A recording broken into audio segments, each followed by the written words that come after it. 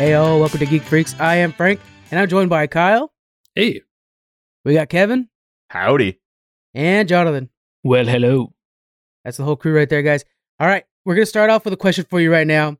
Game of Thrones has a new MMORPG coming out for mobile. And to me, I'm like, oh, cool, Game of Thrones MMORPG. I'm in. Mobile, I can't stand those. So I'm asking you guys, is there a franchise you'd be willing to play their freemium game for? Kevin, let's start with you. No. No, I've tried playing Star Wars. There's a EA has a Star Wars one. I forget what it's called. That I got pretty hooked on for a little bit. And then Star Trek has Fleet Commander or something like that. I tried that. The ad is selling it to me right now. Yeah, for that one. Yeah, I saw that ad like one too many times and just said, screw it, I'll try it. I don't stay on them for longer than a couple of weeks though. So short answer, no. No. What about you, John? No, yeah, I don't know. I can't get into those. They're just usually not worth it. And as little time as I have to game anyways, I want to get a tried and true game. Yeah. Kyle, are you out there? You pressing those freemium buttons? Just to, contradict the other two, I'm willing to try something new if it's like a franchise worth revisiting. Like, I have always been behind the idea of like a Pokemon MMORPG. Mm-hmm. I'm not really into Pokemon Go so much. But if you take out the word mobile and just have a Pokemon MMO, like I'm there. Yeah. I want to check it out. That'd be fantastic. There is one online that's illegal that is fantastic to play. But yeah, I have purposely downloaded some freemium games. I remember Raid Shadow Legends. I wanted to support the Variant YouTube channel. So I purposely downloaded it and then signed up for their clan and all that jazz. But that game was such a great example of why not to play mobile games, where it was like, every time you do anything, there's like 4 pop-ups you have to take down of like, you don't want to join our season pass? Like, no, I'm good. Thanks. To go past all those. And then the other freemium game that I actually got into pretty good was The Simpsons Tap Out, which has a lot of like buying donuts, but was really good, really fun. A lot of inside jokes for The Simpsons. So that was probably, I would say, the one franchise that I would definitely be invested in. If I wanted to go back to a freemium game, it would probably be that one as well. But yeah, I don't know. And it's one of those things where I think the younger generation are just so much more into mobile gaming than we are that they don't even see this as a problem at all. So there might be a disconnect. It's weird, the differences in generations, and that's always been the case. But gaming, since we grew up with like the development of gaming, we see mobile gaming as something lesser, which in a lot of instances it is, because it's not a full-fledged game. I did want to throw out there, though, I am willing to try Raid Shadow Legends if they want to sponsor us. Oh, okay. That's a good point. Yes. Raid Shadow Legends, let me know. I will get in there and I will delete this part of this podcast. No, there's a few times I've mentioned them I have to take out then. But yeah, I mean, it wasn't like it was the worst thing. Now that I'm like trying to backpedal. Yeah, Raid, prove me wrong, Raid. Let me know that these freemium games are actually good. Sponsor us and I'll try it. Join the Geek Freaks clan. Okay, moving forward to some network news. On the next Trick Freaks, they're working on TOS episode 26, Errand of Mercy. I want to mention real quick, though, if you guys are listening to your podcast through Spotify, we do have polls that you guys can answer while you're listening to the episode. So, for the example of the last one was, should Kirk have killed the sentient being right off the bat? Yes or no? You guys can enter in and see what other people think who listen to Spotify as well. Pushing Buttons will be doing the polls as well, just not yet. Pushing Buttons is going to be talking about games they wish to revisit. It's great that you guys are here. Let's see pick one game that you guys wanted to revisit from that list. Look at Kevin's face. We recorded that 2 weeks ago. I don't remember. It has been some time. I know I'd like to revisit that episode. Like for myself, I've been really dying to play older like PlayStation 2 era games. Like I got a whole survival horror collection I haven't really touched in a while. Like I'd love to check out like the Yakuza series again, and just a lot of classics from that era. Yeah, they go in depth, guys, on their podcast, so check it out. Pushing Buttons, and again, they'll also start having the polls soon. Not this episode coming up, but the one after that. Sloop, we're doing the penultimate episode of the Book of Boba Fett. It is getting so good. If you guys have watched episode 5, all I wanted to do was like yell through the mic. I think I kind of did actually during the Sloop. It was the best version of Star Wars ever. I will say that. That's how high that bar went up. That's high praise. Yeah. I'm looking forward to it. I'm excited for you to get there. And then I wanted to thank you guys for supporting. Our last interview was with Will and Alan, writers of the Pocus Hocus comic book, a fantastic comic book. They smashed their goals like in the first 24 hours. So that book is going live. I've already got my, hard copies, everything coming in. So I'm excited to see how far they go. And Will and Alan will definitely be back on the show again. They seem to be a fan favorite, so that's always cool.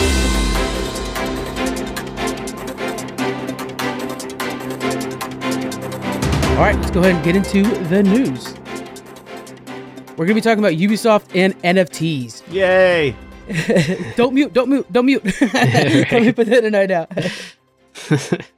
So let's start off with Jonathan. Can you kind of break down what you think NFTs are? Yeah, so I'm no expert in the industry, nothing like that. Let me get that out front first. But NFT stands for non-fungible token, if I understand right, which is a digital coin, a digital token, a representation of a thing that is unique and holds some kind of value.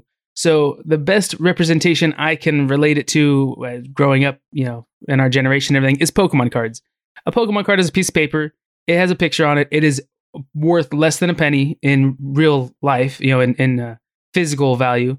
But because somebody's a big fan of Charizard, that one Charizard could be worth $10,000. So, based on the condition and all that stuff. So, a NFT is a bit of code. As far as I understand, it is unique because it is linked to a certain, blockchain. So, because cryptocurrency is evolving while in the process of, logging those crypto transactions, that's what gives it its unique identifying number or whatever. But you can get an NFT of a unique figure. I know Disney released the piece of art. Disney released the ones that were Mickey Mouse and Walt Disney, and they're all gold, and there was a limited release of that. So it takes somebody a little time to design it, and there's a certain amount of code that goes on it, and then that is something that theoretically can appreciate in value over time. So it's kind of a lot of people are skeptical about it, nervous about it, because just like, we don't really understand 100%. It's not something, just like how we don't understand why Pokemon cards can randomly be so valuable, or why some person putting interest in GameStop all of a sudden will quadruple its stock value, and then 6 weeks later, or a week later, it can crash. It's something that's still a little sketchy, but a lot of people think it's the future of investment. So it's at least the future. It's at least the future of money laundering. Because it's all a cryptocurrency. And it's all It's the next season of Ozark. I know that much. I love this show. So I think you explained it pretty well, Jonathan. I think you broke it down pretty good. So Ubisoft and a lot of gaming companies, and I will be upfront with this, at E3, an indie company was introducing an NFT action figures and stuff like that through their game. And I was really excited about it because I was like, hey, it's a cool way for indie companies to try something new. In steps Ubisoft, who's like, yeah, remember how we're assholes? Let's try that again. And so they went and now like they're pushing their kind of like not a battle pass system, but all the skins and different things like helmets you can get for your characters and stuff like that, all through this NFT system. And the fans do not want it. I mean, it has been overwhelmingly negative. People don't want people to get into NFTs. There are many downsides to NFTs. The hit on the amount of power it takes to make an NFT, because of cryptocurrency itself, it's very power consuming. So then it's not great for the environment, for the planet. And Ubisoft's outlook so far has been basically, don't worry, we're looking at the end game. We know it's not good for the planet now, or we're looking at the end game. But there's a lot of fans that are like, we need to worry about the planet now, actually. And so there's all kinds of problems. What other ways can NFTs be used in gaming, Kevin? Do you have any ideas? I think that the one upside that people have tried explaining is that, imagine using your favorite skin from one game and being able to use it in a completely different game because you own it. But the game still has to be able to allow you access to that. And why is that valuable? That's my question, is like, why does that hold value for people? Right. And that's kind of what Ubisoft is pitching. But then again, it's like, yeah, but Ubisoft, you're the one that's doing that. And we already have a system like that. Me and Kyle were just talking about this before while you guys were recording Trek Freaks. We were talking about how, like, every time I get into a new Ubisoft game, I always make sure to pick up the Ezio skin with the Ubisoft coins that I have. And that way I'm using my Ezio skin in, Rainbow Six. And that's already in the system. I don't need an NFT that says I own that Ezio skin. The fact that it's Ezio is the reason I like it. But that's the thing, is that you're using your Uplay points for that, which you don't pay for. You don't pay for the Uplay points. That nobody makes any money on that. Yeah. See, and that's the difference right there, because Ubisoft's like, hold on, how am I going to do stuff for free, right? They got to step in there. So that's where we're at right now. Of course, this is already something that nobody likes. And then Ubisoft VPs had to go in there and start doing an interview with Finder.com that just infuriated people, including myself, where they belittled us so much. So I'm going to give you guys a quick rundown of what they were saying, but they were basically saying, we're going to keep going forward with this. We know that there's been a negative outlook. We expected a negative outlook. And the reason it's so negative is because people just don't understand what NFTs are. We have to explain to them what NFTs are. We're going to put the puzzle pieces together, and they're going to see the wider puzzle and understand everything. We're going to help them out in understanding what NFTs are. I thought that was very belittling. Kyle, do you think Ubisoft is the company that's going to teach us about NFTs and make us accept it? Well, speaking from my own point of view, I think Ubisoft is basically talking to an empty room. Nobody wants to even pay attention to this or even learn about NFTs. I know from, just my little knowledge of it, like, I don't know hardly anything about NFTs aside from the COVID special of South Park. But, they have a huge job ahead of them if they expect people to pay attention and listen to them. Yeah. What do you think about them shoving it down our throats, kind of like thinking like, no, trust me, you guys are going to like this? Have they had success with that in the past? I mean, it's give and take. I think a lot of things that they've done before, especially for their most recent franchises, it's kind of just fallen flat in their face. And, moving forward, if they expect people to pay attention this time, they have such a huge undertaking ahead of them. I think overall, yeah, they have a lot of work to do. On that note, Jason Schreier from Bloomberg, he actually, I'm reading my phone. I'm looking at my phone right now because it's Twitter. He actually says Ubisoft is such a bizarre company. During the same week that this is kind of leading into something later on, so sorry to spoil that, but during the same week that they shut down Hyperscape, their failed attempt to chase a buzzy new trend, they defend the plan to sell NFTs. So they try to jump on board with something that they see as trending, and they fall flat on their face. And they've done it. They're doing it now, both the end of the cycle and at the beginning of the cycle at the same time. It's right. It's so crazy to me how this company operates.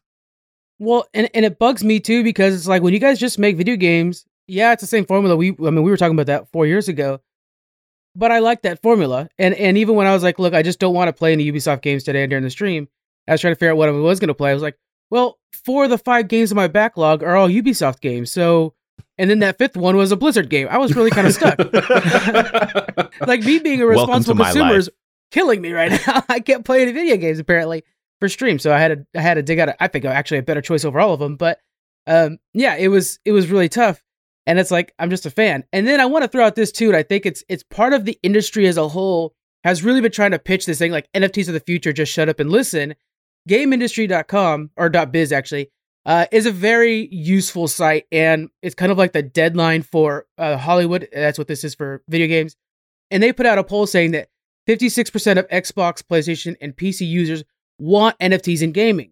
Well, then Daniel Ahmad, who he does a lot of things, but one of the most useful things is that he has a Twitter account for gaming news. He made sure to reiterate the fact that this marketing intelligence firm cured 1,500 selected users from an NFT crypto gaming panel, a subsidiary of Good Gamer Group. So it's like they asked NFT fans, hey, do you guys want NFTs in gaming? And their response was like, oh yeah, I think I do like that. Well, if you're going to pick that kind of group, that's what you're going to get. And I think that we're seeing that in all of gaming, really. I've got a poll for the 3 of you guys. Do you guys like the Geek Freaks Network? You know what? I think it's a pretty solid network. Yeah. And that was higher than a 56% yes rate. So that just shows how popular we are. I mean, this is how unpopular NFTs are in gaming. That's a very good point, actually. 56% is not very good for when you're leaning the deck that's so hard. Right. Yeah. And it's like the car manufacturers, how they make their own awards, their own award companies to give themselves awards, but they have to word it a little bit differently than what the other guy's award is. It's just sad. Yeah. When the Bronco wins the Ford SUV Award of the Year, it's it's pretty impressive, I gotta say. If you got the Explorer, especially when it's 57%. Right. If Ubisoft ever ends up winning a JD Power and Associates award, then we'll start talking about it. Right. It's we see Ubisoft and their lack of innovation in their franchises. This is their definition of innovation now. It's just really, really difficult to see. Latching onto a trend, exactly. Yep.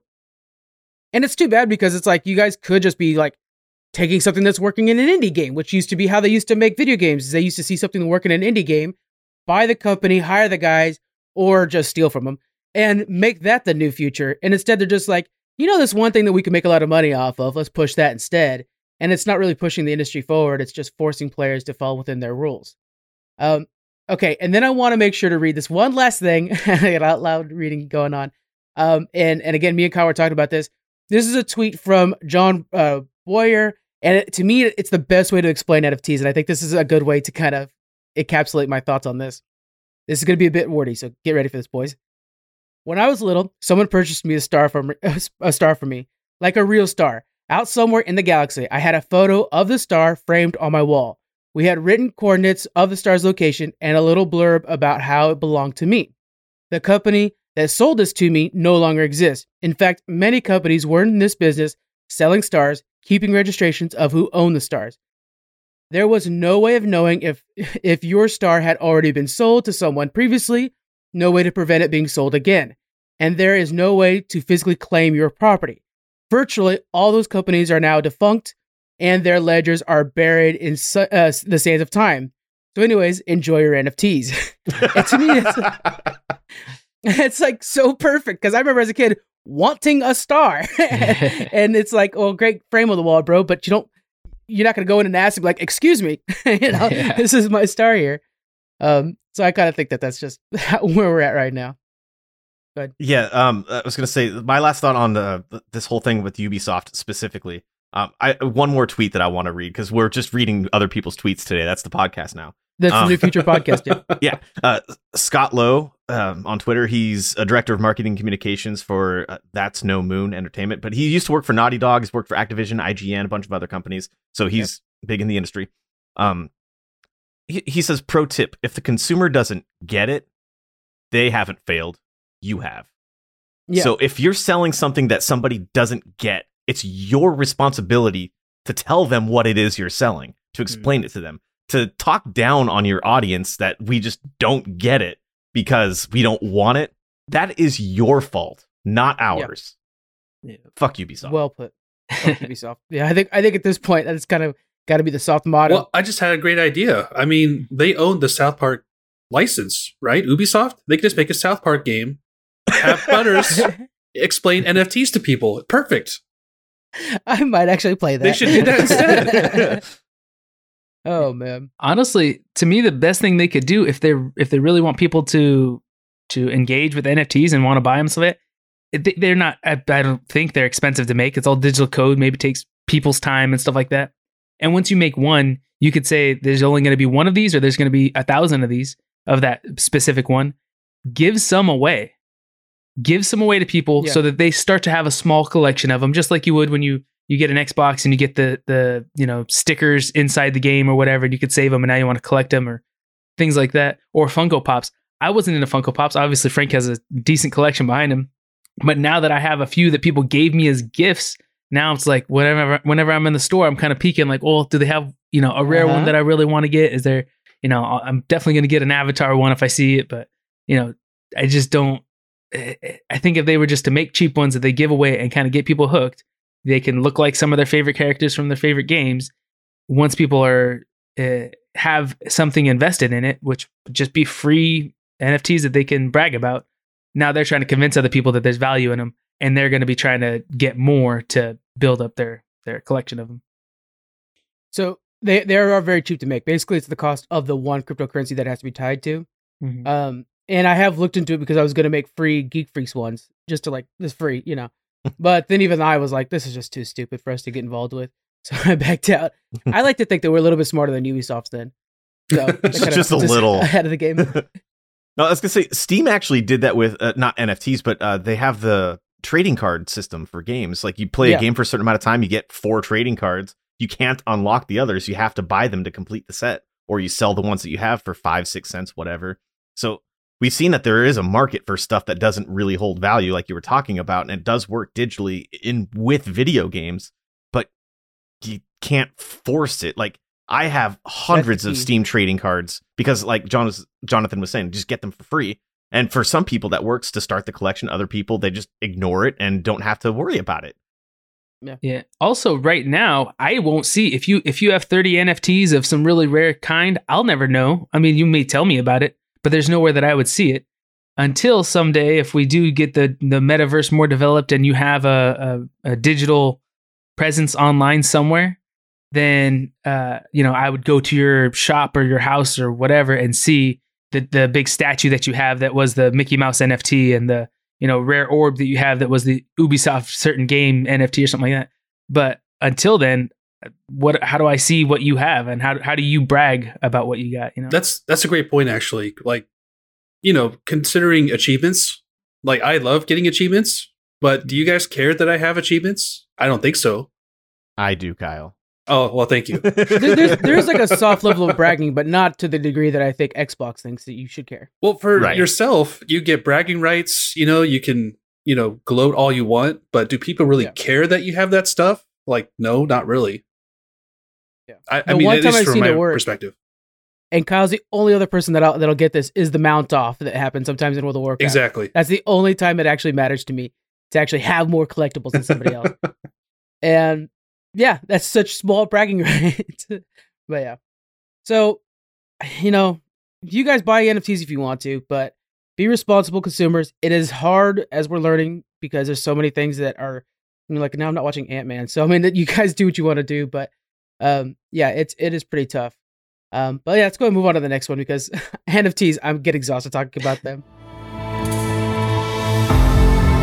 Hey all, this episode is brought to you by We Are Marvel Podcast. They are an MCU-focused podcast. Every month, they talk about each MCU movie in release order. Their latest one covers Ant-Man. Good time to jump in. We Are Marvel talks about the pre-production, interesting facts about the movie, and a short talk about the movie itself. Between those, they cover random MCU topics or a review shows or movies that have recently released. I love this podcast. If you like us, you'll like them too. They're knowledgeable, fun, and it feels like you're just hanging out with your friends. The best part about podcasts. Be sure to check out We Are Marvel. Their link is in our description. All right, we have Peter Dinklage. He's been criticizing Disney over their reboot of the Snow White live-action movie. Now, Disney, they're really proud of their progressive move in casting a Latin actress for Snow White, and that is great. But then Peter Dinklage, he's on the Mark Maron podcast, and he had some stuff to say about it. Before we get started, I'm going to use a clip from Mark Maron's W2F podcast. Please go check it out. Mark Maron is really good. He's kind of like Joe Rogan if he was a good guy. So go check that out. I'm going to go ahead and read this out, and then I'm going to try to actually put the clip in. Okay? Well, it's really progressive to cast literally no offense to anything, but I was a little taken back by the they're very proud to cast a Latino actress as Snow White. Yeah. But you're still telling the story of Snow White, yeah. Seven Dwarfs. Sure. So, take a step back and look at what you're doing there. Yeah. That makes no sense to me. You're progressive in one way, but you're still making that fucking backward story of seven dwarves living in a cave. What the fuck are you doing, man?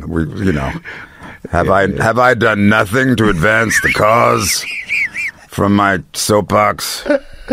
I guess I'm not loud enough.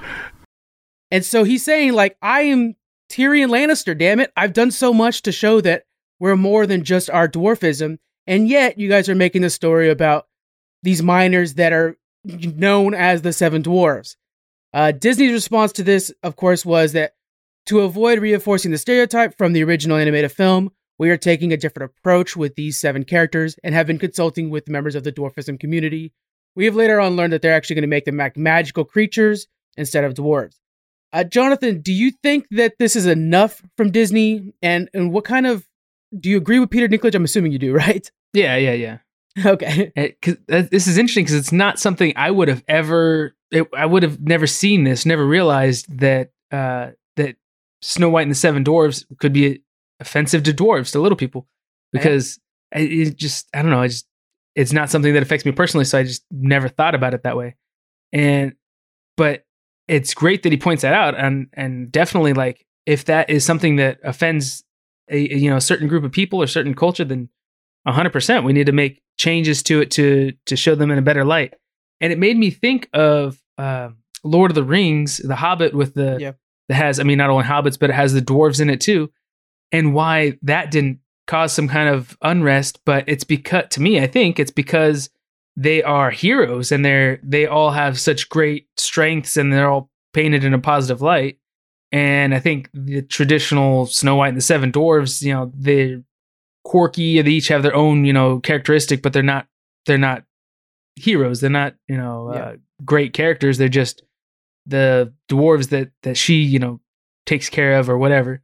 I don't know. I don't remember the story. It's been a million years since it came out.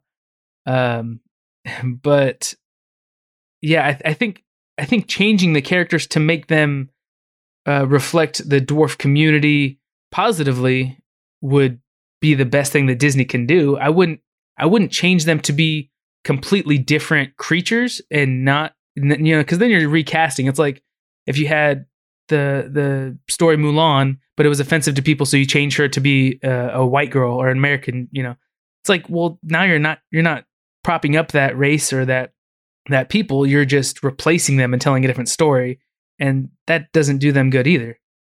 So I like what you're saying there. You actually use this moment to elevate people instead of just being like, well, then it's not them. I see what you're saying now. Yeah, you don't just replace the dwarves with totally different creatures. Now, if these magical creatures are dwarves that each have their own cool powers, then I think that will help bring them up, especially if you cast them, with dwarf actors. But yeah, to just completely change it and just take it out of their realm, I don't know. I wouldn't do that. You bring up a good point where it's amazing how I didn't think of it as offensive at all, but that's because I'm not in the dwarfism community. And so you kind of think like, what else is there out there? And that's why we have to keep an open mind, because we just don't know. Yeah. Obviously, it doesn't affect us. We have to keep an open mind to learn about that. And then again, with Lord of the Rings, funny enough, that's exactly what I was thinking. Is like, I wonder how people take the hobbits and the dwarves from Lord of the Rings, a storied franchise that I haven't heard any negative outlook for. And I think it might be because the Lord of the Rings franchise, Middle Earth in general, it actually has like a really rich culture. And so it's first off, they're not necessarily exactly our dwarves, which I think the Snow White ones are supposed to be actually like human dwarves. But they're their own people. They have their own culture, and even between hobbits and dwarves are very unique and different in size and in culture. So there's like more to it. Also, I don't understand. It's great if they're trying to be more inclusive, but changing Snow White for a Latin actress, I don't understand that, because isn't she Snow White? She's supposed to be like all white. Isn't that her character's like key factor? The only thing about her is that she's just super white. I think that is actually her legit last name in the story. I don't think it's actually like she's super white. Okay. I don't think. I just thought. Damn, bro, you hella white. I don't think it's that. Right? Okay. I don't know. Because like literally, the guy's name that comes and kisses her is Prince Charming. Yeah. So I don't think I don't know if it was Brothers Grimm, but whoever wrote this one wasn't like, I'm good at names. Check this out. I don't think that was just bragging right. Anything we say, it's really rich coming from a group of 4 white guys, right? It's, exactly. But I think John hit the nail on the head perfectly. Is we don't think of these things because it doesn't directly affect us. And then you, Frank, iterated it by saying to keep an open mind. And that's honestly what we should do. And that's the only thing we can do is listen to people that are talking, that are going through struggles of being like typecast or outcasted based on their physical appearance. Yeah. And rather than, who they are. And I think that if these movies are telling stories of people overcoming that kind of stuff, then yeah, that's great. That's fantastic. That's what it should be. But if you're just like making them something completely different to try to avoid the situation altogether, I think that's kind of backwards and not helping anybody. Right. That's very well put. And then I want to have a moment of honesty here. It's okay to take a second to actually get your mind open, because for an example, this is just me being honest and a little bit vulnerable. When I found out about, the Little Mermaid recasting, that they're going to be going with a black actress for that. And me and Daniel were talking about it when we first heard about it. We were next to each other. And I was like, oh, but why not just go like Ariel? Exactly, like try to recast Ariel as in the Disney cartoon that I grew up with. And then it took 5 seconds to be like, oh, it's because it's a cartoon. It doesn't matter who's playing it. And it's better for an entire community to see themselves within the show that they like or a movie that they like. And so it's fine to the first reaction to not be, well, this isn't my comfort zone. And then realize that, oh, but we should be more inclusive and make it everybody's comfort zone. That's fine. It's the ability to realize, oh, wait a minute, and then go from there. It's okay. So I think that's kind of where we need to go from here. And it's okay to just be like, hey, it's all right if we move and change stuff. I don't know. It's a little tricky. Disney, of course, has a storied franchise or a history, and they use a lot of even older stories in them. Is there any classic Disney movies or fairy tales that if it were brought back today would need some changing or modernizing for today's audience? Kyle, do you have any picks? Well, I'm in the camp that all of these Disney live action movies aren't as good as the originals, but that's just me. I think what they can do. It's not just you. Yeah. Like I fell asleep during Lion King, if that says anything. Oof, But I think they did a great job with Mulan in particular. They just tried to keep it as faithful to the original as possible. Granted, they didn't have Mushu in it or anything, but it is what it is. It'd be really interesting to see something like Tarzan being adapted to like a modern day audience. And I think that's the biggest reason for Disney doing this. They could just re-release the old animated classics and probably make a lot of money off of it instead of spending so much on these live action remakes. But, it gives a chance to appeal to a wider audience. And I get that. Like, it's a business decision. Makes sense for me to, have those made as opposed to re-releasing the animated stories. Yeah. Yeah, for myself, I'll jump in here. I'm going to go right with Snow White myself. If you guys think of how that story ends, literally a dude walking in the forest named Prince Charming comes across a dead girl in a glass coffin and was like, I want to kiss her real bad. And so then he kisses her and wakes her up. That's problematic and probably should be adjusted because, like, how are you going to pitch that in the meeting? Like, if it was today's, like, if you're making that a brand new story, like, trust me, no, she's in a glass coffin. So she sees that she's hot. And so, like, that's how he knows it's okay to kiss her. That obviously wouldn't go well today. And it would need to be adjusted. So I'm interested to see how they're going to do that with literally the movie that we're talking about. Is there any other properties, Jonathan, that you can think of? Yeah, I'm thinking, I got two. But one, right off the bat, Cinderella, as much as, it's a classic story and everything, it reinforces that a woman from, the traditional mindset back in our grandparents' time, that a woman is only as valuable as the man that she can serve.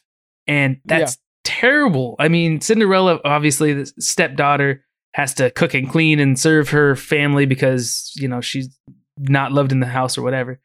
But then she has to try to go find this prince. Her dream is to go to a ball and dance and, meet this guy. And then, she has to flee because the magic's wearing off. And, it's like, it would be so much better to me if they could recast that as instead of her trying to pursue this guy, her trying to get a college, like internship. Or something. Yeah. Or and so it's like her trying to get an education and she's working hard at home and maybe like, saving some, coins on the side or something like that. And she's studying at night and maybe the birds and the animals help her study. Maybe she wants to be a vet or something like that. And, actually, encouraging her to go on and live her own life and not just pursue finding a man that will take care of her kind of thing. Damn, way to change that story 100%. Probably for the better. It's only the end game that's all being changed. But yeah. Another one, though, that I've always I think since I seen it as a little kid, I thought this could use a different perspective. Is Mulan? We just saw the new version of it, right? Yeah. But the song that she sings, it's perfectly written for her to be transgender. When she talks about who she is on the inside, when will my reflection show who I am inside? That movie would be so well converted to her being trans. She's a boy. She disguises herself to be a son to go fight in her father's stead, and she wants to be a man. She thinks she is a man on the inside and is trying to prove it. Well, my mind is actually blown, John. And very good job. Wow, good. That is cool. That's not something that needs to be changed, like we were talking about with it. But man, that's a really good take on it. I like that. That could be a good one. Okay, well, that might be like another thing we talk about in the future, like movies that have different meanings. Mm-hmm. Damn, that's good. Kevin, you got anything? I don't have anything specifically. I did want to say that I to some extent, I'm a hypocrite in saying this, but to some extent, I disagree with Kyle saying that he thinks that remakes should be faithful to the original. I think that it's not worth, in a lot of cases, and I'm definitely a hypocrite in saying it, like, I don't care, or it took me a long time to care for the J.J. Abrams Star Trek films. Yeah. And it wasn't until I heard an interview with Gene Roddenberry way back in the day when he was talking about how he's hoping that someone in the future remakes in their own vision what he started, but keeps the theme of it alive, or keeps the background to it alive. That's kind of what I feel these live action Disney movies are. And I haven't watched very many of them, but I loved Aladdin. I loved the cartoon version of Aladdin. I loved the live action Aladdin. It was really good. And I know people were talking down about Will Smith being the genie. In this instance, I don't think it's because Will Smith's black. I think it was because Robin Williams had recently passed. Well, and he's such an icon, yeah. Yep. Tough. But honestly, Will Smith fucking nailed it. Like, he killed that role. Yeah. And there's no way that you can live up to the animated voice of a Robin Williams. You're not going to do that. So be a different character about it while still keeping the essence of what it is. And I think that's what these Disney live action remakes are. And they're not going to be for everybody. They're not for me for the most part. Mm-hmm. But I think that's the whole point of these remakes, is to get the same story from a different perspective out there. So it's not just us white people seeing, and this is going to be woke hour with Kevin again, but hey, we're four white dudes trying to explain race right now. It's, there's going to be people listening to this like, shut the hell up, you four. But right. Yeah. This is just, our pitch. Disney movies have been historically white based. Like most of the heroes are typically white characters. And I think it's great to see them redone in from other perspectives. It's necessary for advancement in culture in general. Well, I think that's a good way to look at it, and keeping it open-minded. We'll end on that, making sure everybody stays open-minded, and then let's just give it a shot. If you don't like it, that's fine. It'll go away. If you do like it, it could be a new classic. So let's keep an open mind. All right, let's talk about video games again. We're going back to Ubisoft because I didn't put these right in the outline.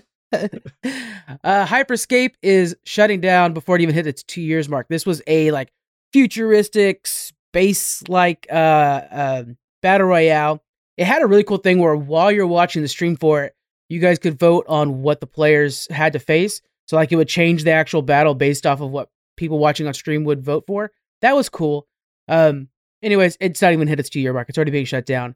And then the wrestling battle royale game called Rumbleverse is being delayed indefinitely. So, and right now I saw Kevin shrug I thought wrestling something would have gotten you excited, but I guess not. It's a battle royale. Anyways. Is this a sign for the end of the battle royale genre? I mean, it could be, yeah. When you get to the point where only one game is the de facto leader in its genre, like World of Warcraft is with MMOs. Yeah. We haven't seen we haven't necessarily seen the death of the MMO, but MMOs aren't the same as they were before World of Warcraft.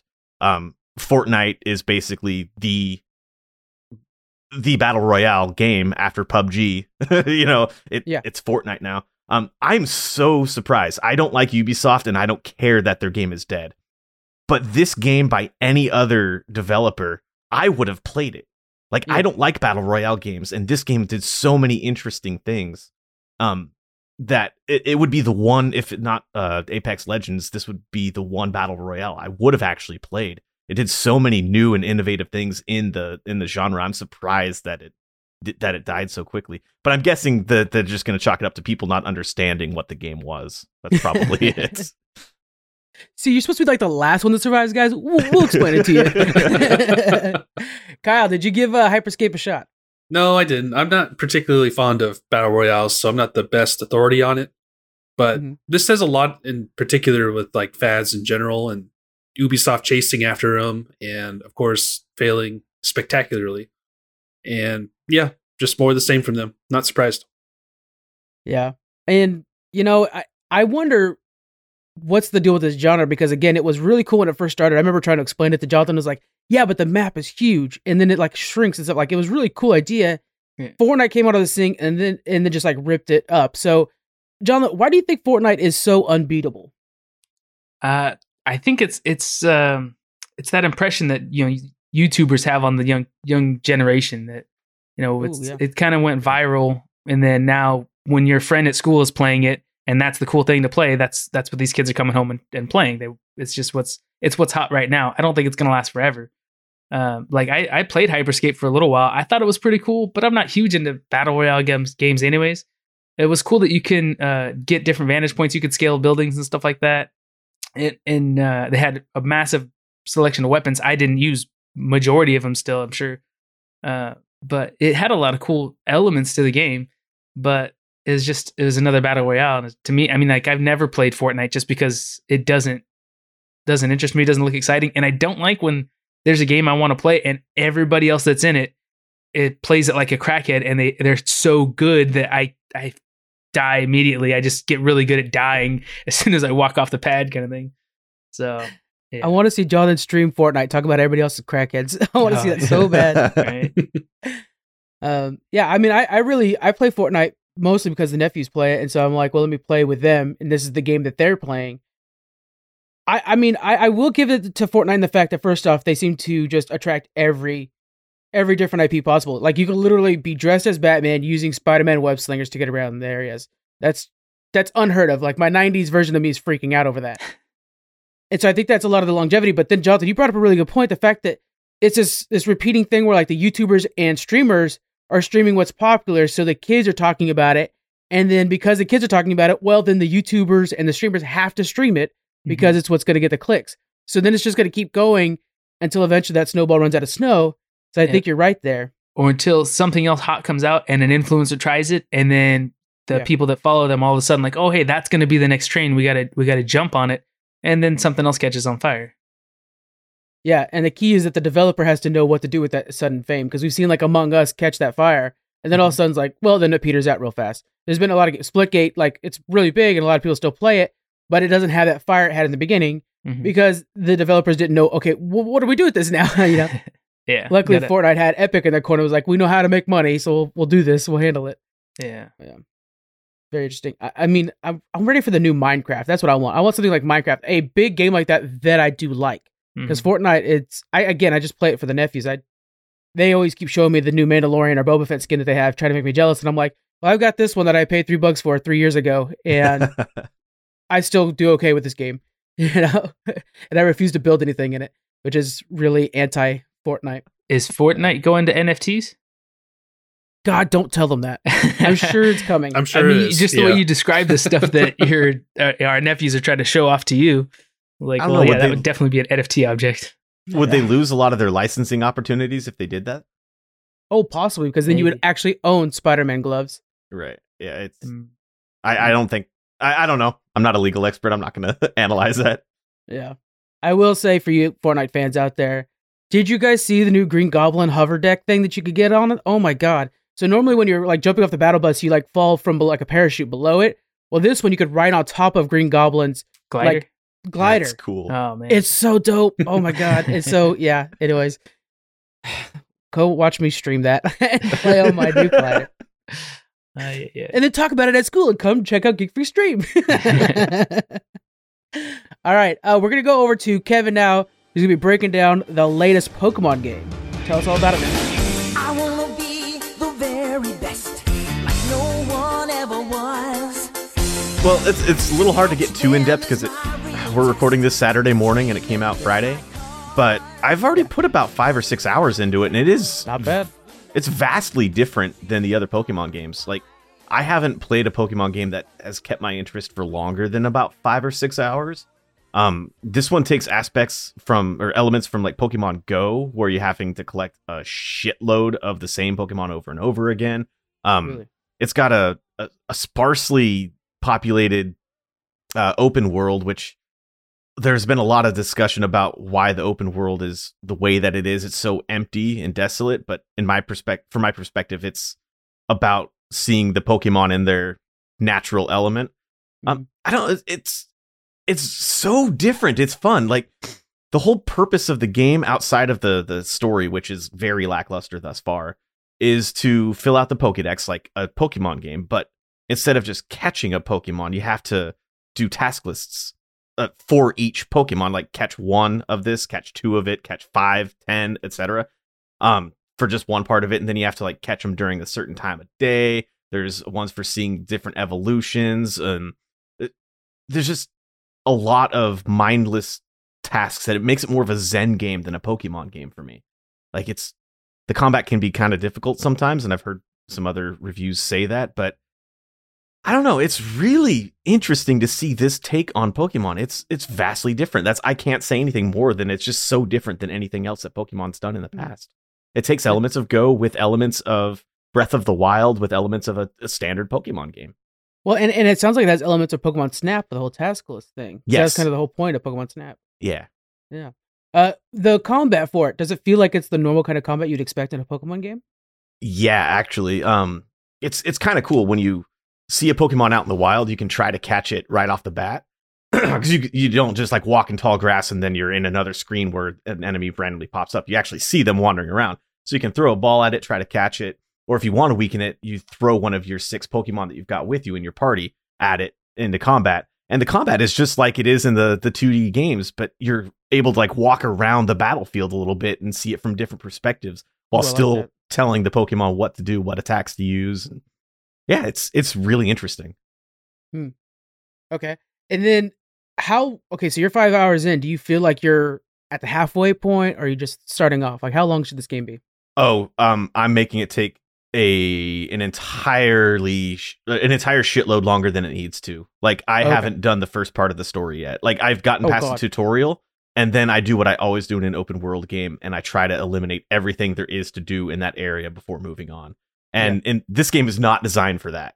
I'm realizing that I need to just level up my current party, and go to the next area.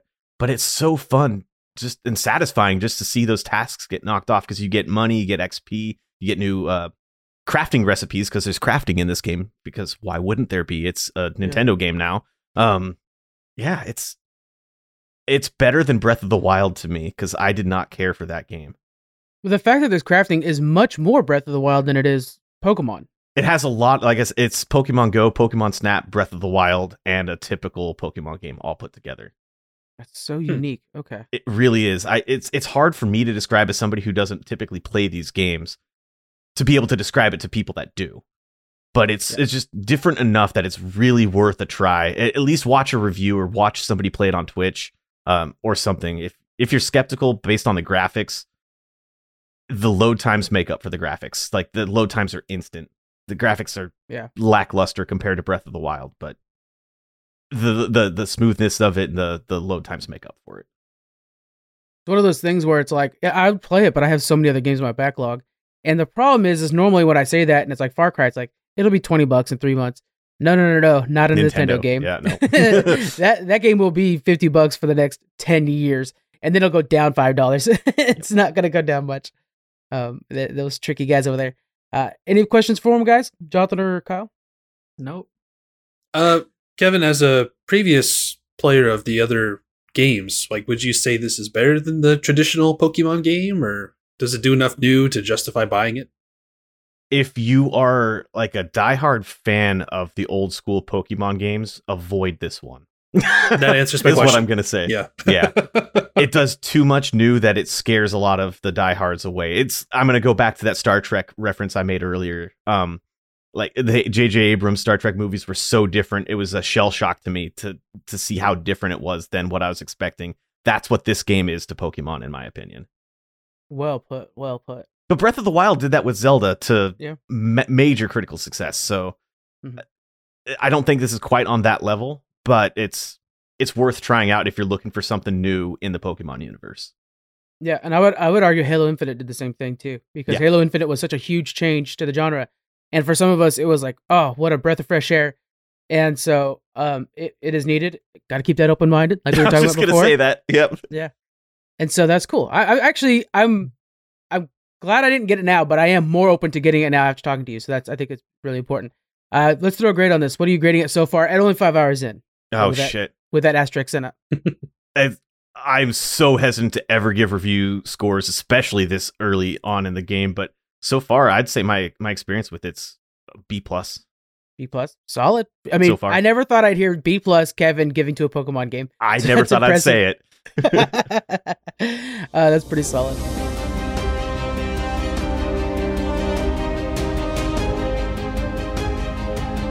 Okay, so let's move on to. I'm going to be moving on to the February solicits. This is going to be a new thing we're going to be doing, guys. So just in case you didn't know about comic books, well, the way it works. About 4 months ahead of time, Marvel, DC, and a lot of other companies will put out these solicits that are kind of like, hey, comic book store, these are what you want to order for April. And the April ones actually just came out. And when we used to write articles, I would write articles about the solicits for the 4 months out. But I think what would be more useful to try to get people into comic books is I'll go over the solicits for the month coming up. So like February next month.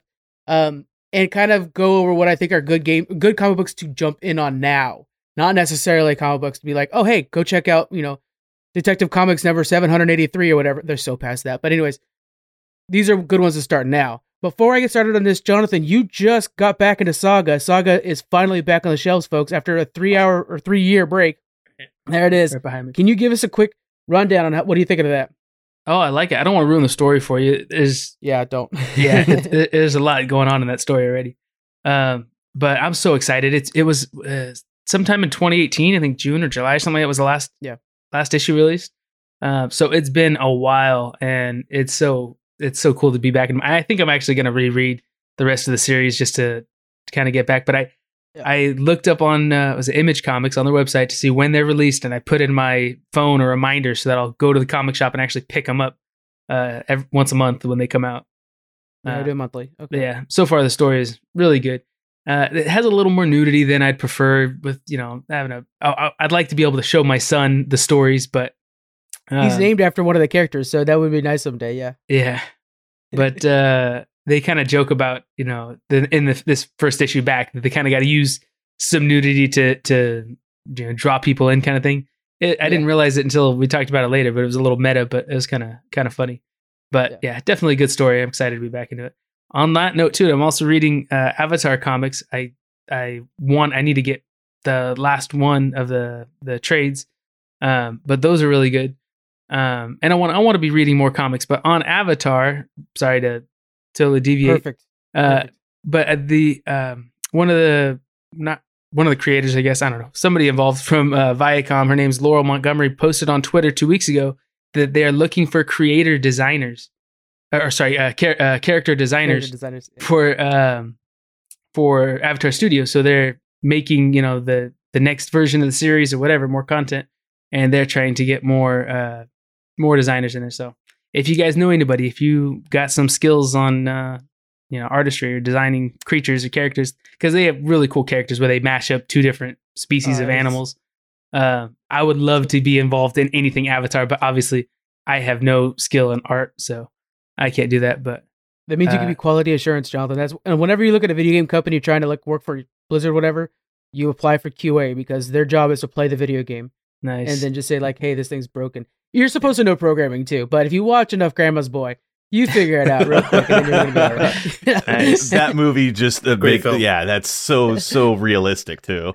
Yeah. Yeah, Avatar Studio, guys. It's the brand new studio that's just focused on Avatar IP, and yeah, they're working on new comics, new video games, and a new series. So I mean, so many cool things. I can't wait to dedicate this podcast to them. Right. But yeah, so okay, that's good to know. And then yeah, Jonathan, I borrowed the comics from you for Saga to catch up because I was behind. And my stupid move is I've restarted the entire franchise again. So I'm gonna read from the beginning and catch up and then go. Because it's just so good, guys. It's really, really good. Yeah. All right. Let's go over the February solicits real quick. So Aquaman is getting a reboot. Aquaman #1 is coming out February 22nd. And what it is there's a terrorist in the middle of America that seems to be an Atlantean sleeper cell or sleeper agent that went rogue. So Aquaman, this is actually called Aquaman, sorry. Aquaman, Arthur Curry, and Jackson Hyde, who was Aqualad before, are teaming up together to try to break down this Atlantean conspiracy. We have Monkey Prince #1, February 1st. I'm excited to get in on this one. There's a brand new hero to the DCU, and it's from Chinese mythology. So you guys know the Monkey King. This is the Monkey Prince. And he basically finds out that, hey, your ancestry is that you're the son of the Monkey King. You have these two adopted parents that are just trying to make you fit in. Surprise, you have this whole history. And they're using a lot of symbolism from, like, there's this mysterious pig-like creature or character that named Marcus trying to help him out. And again, that's all from Chinese mythology and stuff like that. So it's a really good way to kind of like introduce yourself to some of that. There is also a Monkey King video game coming up that I'm excited for, also from China. Milestone, you guys are familiar with that, is a Black-focused comic book company within DC. Milestone is celebrating Black History Month with milestones in history. It is going to be using a lot of their iconic characters like Static, Icon, Rocket, Hardware to tell stories of Black trailblazers throughout human history, like the military campaigns of Hannibal and Queen Sheba, Alexander Dumas, who made Three Musketeers. It's going to be telling their stories through your favorite characters. So I think it's a really cool way to mix both worlds. Over on the Marvel side, guys, get in on this. It's only issue 3 out of 5 for the X Lives and the X Deaths of Wolverine. They're two different comic runs going concurrently. The X Lives of Wolverine is Wolverine time traveling to different times when he lived and kind of doing a Bill and Ted adventure on his own. But you get to see like Wolverine during World War II or during Civil War, stuff like that. And then there's the X Deaths of Wolverine. That's the future of like the effect of what he's doing in the Lives comic book. So like if he changes something in the past, the future version where it's like his daughter and whatever, his friends are trying to like fix the things that he messes up while he's trying to fix things in the past. So the two comic books mirror each other the entire time. That's only 5 so issues. Cool. Yeah. Next one from Marvel I want to bring up, Spider-Gwen-Verse. The reason you guys want to get on this is the freaking covers are dope. So Spider-Gwen's getting her own series, or her own like Spider-Verse series, but each cover shows Spider-Gwen as a new version of Spider-Man and a Marvel hero. So like there's Iron Man Spider-Man, there's Captain America Spider-Man, Spidey-Gwen. So check those out, guys. Spidey-Gwen's getting huge and popular, and I guarantee you she's going to be in the future of the MCU real soon. And then the last thing I want to shout out, X-Men Legends. It's only on issue 12, but this is a good time to get back into it. X-Men Legends, if you guys aren't familiar, it's a continuation of the 90s cartoon X-Men. So right away you should be in. But this is post X-Men Die. So the last like 11 issues, X-Men dies. And then that's what the world believes anyways. Mystique wants to try to figure out who's doing all the murder and stuff like that. That's Skyforge. Nightcrawler and Shadowcat, who are injured but not dead, are digging deep into trying to figure out why the X-Men died and try to bring them back. So if you're a Nightcrawler fan, I'm a huge Nightcrawler fan and Mystique fan, really, which, there's a whole thing there we don't need to get into right now.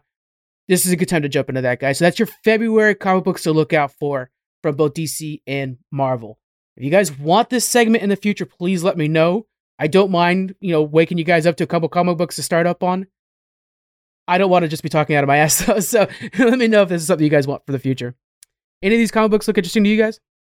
I really like the idea of the Wolverine X Lives, X Dies, X Deaths thing. That sounds so cool. You already have me sold on the Spider-Gwen thing. I don't have a comic book collection, but outside of some Star Wars shit behind me.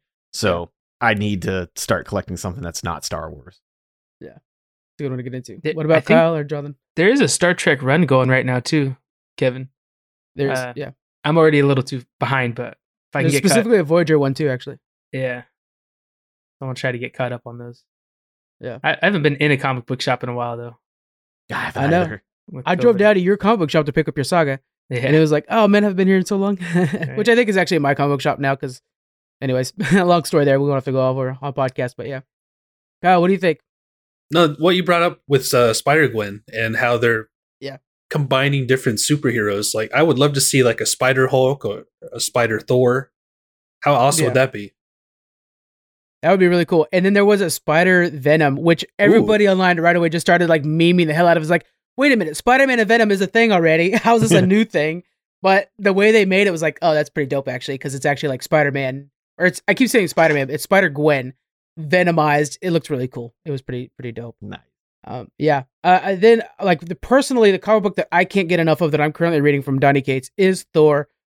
Me and Jonathan were at a poker tournament a couple weeks ago, and I just spent the entire time like explaining the entire Thor story to him because I'm geeking out about it so hard.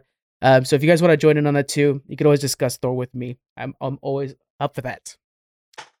All right. Anything else you guys want to get out before we end the show? Nope, and nope. That is it for us for Geek Freaks then, and we will see you guys next week. Make sure to keep an eye out for both Pushing Buttons and Trek Freaks, both having brand new episodes coming out later this week. Take it easy, and you all have a wonderful week. Bye. Thank you for joining us on the Geek Freaks podcast. You can find us on Twitter at Geek Freaks Pod. We're also on Facebook, Instagram. You can email us. We have our Patreon and a store. All those links are in the description. Thank you so much for joining us, and we'll see you guys next week.